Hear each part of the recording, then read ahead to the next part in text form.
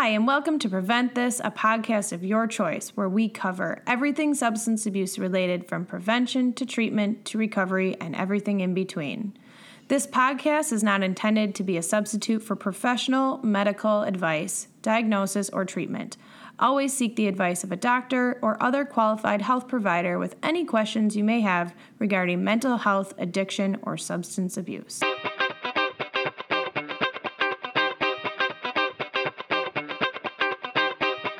Good morning, everyone. I'm here with my co-hosts Sandy and Katie, and today we are going to talk about how to reestablish parental authority with love and respect with your teen. I know, Sandy, that this is an important topic that you'd really like to dive deeper into because of all the work you do with families. So, Sandy, can you tell our listeners why this topic is so important to you? Sure. So as a certified interventionist, I have the privilege of working with many families who are dealing with their teens or young adult substance use. And I started to notice a common denominator within all of these families, and that was the lack of parental authority. So when you say parental control or authority, what do you mean by that? And what does that look like? So as parents, we set the expectations, the rules, and the consequences for our teens, young adults, especially if it involves high-risk behaviors such as drugs and alcohol. And we follow through consistently with our consequences, and we uphold a certain behavior standard in our home, and we hold our children accountable. That, to me, is parental authority. So how do parents then lose that authority? And do parents even know when they've lost control of their household? So my feeling is that parents lose control of their teens when they say something and don't follow through. They lose control when some days they follow through on their consequences and some days it's too much of an effort, so they don't. They find themselves in a situation where their teens are no longer listening to them, and they're not following the rules. And most parents don't even realize that the role has been reversed and that their teen is actually in control. So can you give me some examples then of what that would look like? Sure. You can tell your teen that they may not leave the house and they walk out anyway. You can reiterate your rules on drinking and drug use, and they continue to come home under the influence. You take away a privilege. Let's say you take away their phone and they start screaming, yelling, swearing, threatening you. They create such a scene that the whole family is affected by that. One of the things that I always cringe when I hear, I can't take away his or her phone. They will make life miserable for our whole family. And even parents say to me, I can't do that. They will be really mad at me. That is losing control of our parental authority. Also, your teen's attitude, towards you is disrespectful. They feel that they have the right to raise their voice at you, use foul language towards you, and totally ignore or rebels against anything you have to say as a parent. That is what losing parental authority looks like. So then why is it so hard for parents to regain their control, especially if their child is using substances? They're afraid. Bottom line, they are afraid. They are afraid that if they put their foot down and follow through on their consequences, that their teen will use more or switch to a stronger drug. Their teen may overdose, withdraw even more from them, take their own life, commit suicide, that their teen, if they follow through on their consequences, will run away. And many times parents say, they'll hate me even more. That is what keeps parents stuck. Great. So I'd like to bring Katie in on this and get her perspective. When working with families, we often hear that parents are afraid that they will do something that will make their teen's addiction worse. And oftentimes that fear prevents parents from doing anything at all. So, Katie, is there any truth in that? I would say no. It's so hard to speak to individual circumstances, but I think overall there's not a whole lot you can do that would make somebody's addiction worse besides provide drugs or alcohol for them. But oftentimes it's those boundaries and consequences that protect kids, actually, when we get so caught up in this trap as parents thinking if I do this, then this is going to happen, that we just kind of get frozen and don't do anything at all. And I think that's actually what's really detrimental to teens. So did consequences or boundaries that your parents set for you cause you to use more? Absolutely not. I think in my circumstance, I was sneaky. I was going to use no matter what, but I think a lot of the things that my mom put in place actually protected me from far worse things happening. So I tell this sometimes in my story, but my mom would be today and what I considered back then a very strict parent. Like, she checked where I was going to be. You know, when I got caught shoplifting at 14 years old, I had to mow lawns all summer to pay my tickets. But she followed through with her consequences, and I really don't think that made me use more. I mean, I still got around her rules, but I always knew what was expected of me. And so then did the consequences she set for you cause you more stress? No, not at all. I think, like I said, it safeguarded me. Oftentimes when we're trying to implement new rules and consequences, teens clap back. They say they hate their parents or even become disrespectful. Do they really hate their parents, or are they just words to make their parents feel miserable? I think, and again, I can't speak to individual circumstances, but I think overall, I don't think teens hate their parents at all. I think kids and teens all know what pushes our buttons. They know what to say, that'll hurt us and cut us down. And I think teens absolutely use that to their advantage. I read in this teen psychology is that teens have this inner need to break away from their parents and to become individuals. And so oftentimes, that process can be very, very messy. And so a lot of times it comes out as anger and these like tension and fights. But I don't think parents should be afraid of that or take it too personally, because I don't think they mean it. And from your opinion, why do teens feel that's okay to be disrespectful to their parents? I think partially the same reason why they feel it's okay to say that they hate their parents. But I also think that as parents, we can get in this trap of allowing too much. I think from little on, kids should be taught that you're not to be rude to me and this is not how you speak to me, and that's something that should follow them through their whole life. And so, even as a teenager, I mean, you can not take it personally and you can be the calm one in the situation, but I also think disrespect needs to stop and also needs to have consequences. Great. Thank you, Katie. So then, Sandy, what needs to change in the family unit to reestablish parental authority with love? So I just want to share kind of my own personal experience. I regained my parental authority. I united with my husband and daughter, and most important, I dared to follow through on the consequences that we had given our son over and over again. By doing this, we created change. We shifted the power off of our son and took the power back as parents. And I truly believe that was the reason why our son agreed to enter an inpatient treatment program. He knew we were serious and we would follow through. I would recommend writing up a contract with your kids on household behavior, school expectations, all of your expectations. Set those expectations and the consequences and follow through.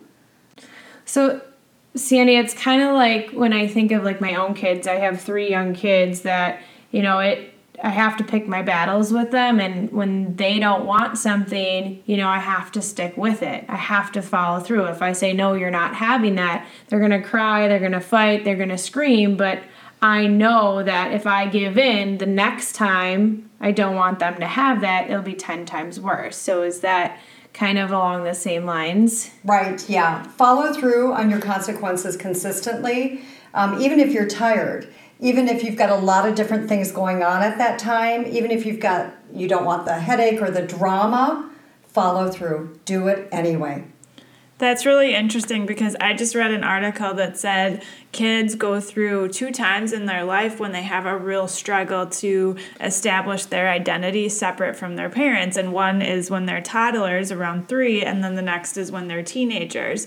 And so, when they're toddlers, you do these things and you set boundaries so that trust is established. And I think it's the same thing when they're teenagers, just bigger kids and bigger problems, but it's the same thing. So you've already done it once, hopefully as a parent, and now you just need to do it again. Yeah, that's awesome. That's awesome. Katie, so then what do you think is the biggest mistakes then parents make when trying to regain authority? I think a couple things. First, I think, again, is just taking it personally. You have to separate yourself. And like you just said, even if you've had a long day, if you need to just go outside so that you don't take it personally, because when you take something personally as a parent, you're giving your teen power. They're like, whoa, I have the power to like ruin her day, to cause these reactions. And that can feel really powerful. So I think, not taking it personally, taking a step back, because when you do try to regain authority, there's going to be some power struggles. Like, that's just the reality of it. And then I also think giving up too easily is another one. So again, with these struggles, you're going to have them, but you just have to keep with it and not give up, especially if it gets hard for a minute. And then also just watch your reactions, to this, because you have to remember you're the parent, you are the calm one, and you have to be the kind of force of reason. Okay, Sandy, your turn. So what do you think are the biggest mistakes that you see parents make? Doing the same thing over and over again, expecting different results. I recommend that parents ask themselves these questions. Is what I am doing with my teen currently working? Is my teen getting better or pretty much staying the same or getting worse? If you do more of the same thing without changing, more of the same thing will happen. So if you're not seeing the improvement, if you're not seeing a change, you need to do something different. I know it's hard, and I know a lot of parents are scared, but be afraid not to change. As a parent, you are not your child's friend. Your child needs guidance, boundaries, and they need discipline. I have seen the power of the family following through on consequences. I've personally witnessed many teens, young adults, and even adults become motivated to agree to the help that is needed because of the consequences. I remember when my son was in treatment for drug and alcohol abuse the last time, he looked at me and he said, "Mom, there was no reason for me to change." I think that says it all. Yeah. Another common thing we hear from parents is that they have to prove that their teen is using. Sandy, what advice do you have on that? And I remember that feeling. I always felt that I had to prove what my son was doing, and I had to catch him, and I had to make sure it was a certain amount. But you know what? It's not on you. They need to prove to you that they are not using. Yes, I do recommend drug testing and breathalyzing your teen, but don't get hung up on how much they are using or drinking, what type of drug or alcohol. If you instill the zero tolerance in your household, any sign of anything is not acceptable, and consequences will be enforced. Listen to your gut. It's usually right that something is off. Just remember, we don't need to justify ourselves. We're the parents. So if we start losing this control, okay, and we don't know yet that they're using substances, right? So we're losing control. We have an inkling, but we're like, well, I didn't find anything in their room. That kind of keeps us in the fear zone as well, right? Absolutely. So then what? So if I'm losing control, I'm suspecting, but they haven't shown, I haven't found anything in their room. What advice would you give? I remember when my son first started using, I knew in my heart and my gut was screaming, but I never found anything. What I wish I had have done was, breathalyze or do a drug test and validate it. So if he wasn't using, if it came back negative, then just sit there and reiterate, hey, something's off, let's talk about it. And once again, establish my rules with drugs and alcohol. If it comes back positive, you're not in that wishy-washy. You know what you are facing. And at that point, you know what you need to deal with. So by the time that you start, and this can be for Katie and Sandy too, so by the time that you start to lose this authority and you know that they're doing substances, do you think that they've been using for a while before they get this authority or take over? Well, I think at the beginning they're timid, they're not sure how mom and dad are going to react. And then as they see mom and dad not following through on one thing, I think it just starts building. Well, they're not going to follow through on that, so I'm going to push it a little bit further. So I think they're testing the waters with us. And if we're not strong and following through, we've opened ourselves up. They know that whatever we say is not true. And I think once we get to that point, we've lost. We've lost control. And it's not always with substances either. No. I think in teens in general, you Right. can lose your authority and they might not be using substances. We're not saying every kid who's disrespectful or pushing the boundaries is using substances. But Right. It can happen in the same thing. If you start losing, even if it's not with substances, you still have to follow through. Exactly. And we do have a great video on consequences, how to set clear and concise consequences. So please visit our website on that. But consequences are really, really important. And especially if your child, you work and you explain it to your child before something. So they know, so they have that choice when they go out. Should I smoke that joint with Billy? Or they know that consequence that's going to be followed through by mom and dad if they do. Yeah. Think about, though, if you don't follow through. What's going to stop him the next time he goes or she goes? You're Nothing. going to push the boundaries more. You're going to push the boundaries more. Yeah. So, as you know, Sandy, because you are my mom, I have 3 younger children who, one is entering middle school, who is a 5th grader. So I know I'm going to be entering this territory soon. But why is it so important to be proactive? So if I'm listening to this, why is this information that you're sharing with me, why is it important now? Why should I even have it on my radar now?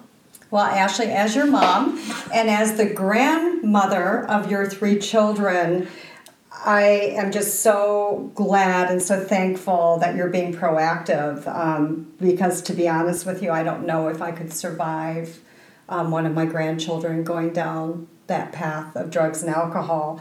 But, as parents, we think that drugs and alcohol will never affect us, but unfortunately, we don't get to decide that. The best thing to do is learn, educate yourself, educate your kids, and once again, set those consequences, your boundaries, and be very specific that there's 0 tolerance in your household. I'm sorry. That's okay. One of the tools that I use with my 6-year-old is an if-then chart. So we have a list of things on the left-hand side of things that he might do, and then he's got consequences on the right-hand side. So he knows if I do this, then this will happen. Love it. And I mean, he's a lot younger, but that's something that works for us. And then we went through and set consequences together that we both thought were fair. Absolutely. And that's what they recommend. Get the feedback from your kid on it. And sometimes they will do a stronger consequence than what you would have thought. And, too, take the time to troubleshoot. Take the time to have a backup plan. Take the time to have that contingency plan. What if this happens? That's being proactive. That's being proactive versus reactive. Oh my gosh, this happened. Now what are we going to do? And I'm sure it's a lot easier to do it now when our children are younger, before they get into that, challenging teen time. So Absolutely. If it starts in the younger ages and they're used to that, when they do hit the teenage years, it'll probably be easier to keep that established. Right. And just remember, as the parent, they are also watching what you do. Mm-hmm. And that's a whole nother subject. Yes. So be a good role model for your children. Yeah, so just to sum up what we talked about today, it's definitely really important to set boundaries and consequences. Even if you've lost that control, it's still okay to go back and redo that. Yeah, and 2 things I just want to add is one thing that Sandy, you said when I very first met you that always stuck with me, it was that, if you think about kids on the spectrum, you have your kids that are going to use no matter what. And unfortunately, there's not a whole lot as parents that we can do. Mm-hmm. Like, that's the kind of kid I was. I was just bound and determined to use, and nobody was going to stop me. And then you have your kids, on the other side that aren't going to use, and then everybody else is in the middle. So I think that's really where the power of proactive parenting comes in, is catching those kids in the middle and being proactive to stop them from going further down this road. I agree with that, Katie. Thank you for bringing that up. That's really very true. And then the other thing I just wanted to remind people of too is that mostly, experimentation, if they do get into that, it is a phase, and the disrespect is a phase. And so I found a quote from Mark Twain that I really liked that I wanted to share. And so he said, "When I was a boy of 14, my father was so ignorant I could hardly stand to have the old man around. But when I got to be 21, I was astonished at how much the old man had learned in 7 years." So as an encouragement to parents, don't give up. Eventually, even if there is this disrespect and this, hate towards you, it will come back around and they will become your friends. Thank you. Yeah, that's a really great quote. And I also want to add, too, because I know, if I were in the middle of this, I might feel like, well, I failed as a parent. I'm a bad parent. So if you are listening and you are struggling with your teen, you're not a bad parent. It is okay. You can regain control. So don't be beating yourself up. Don't look back. Look forward on what you can do in the future to get that control back. Right. Take that next step. Mm-hmm. Yeah, don't just stay stuck in the vicious cycle. Take the next step and regain it. Yeah. Anybody have anything else they want to add? No? All right. Well, thank you both for your input today, and thank you, listeners, for joining us. For additional information and resources, please check out our website at yourchoiceprevention.org. And if you need to reach out for help, we are always here for you.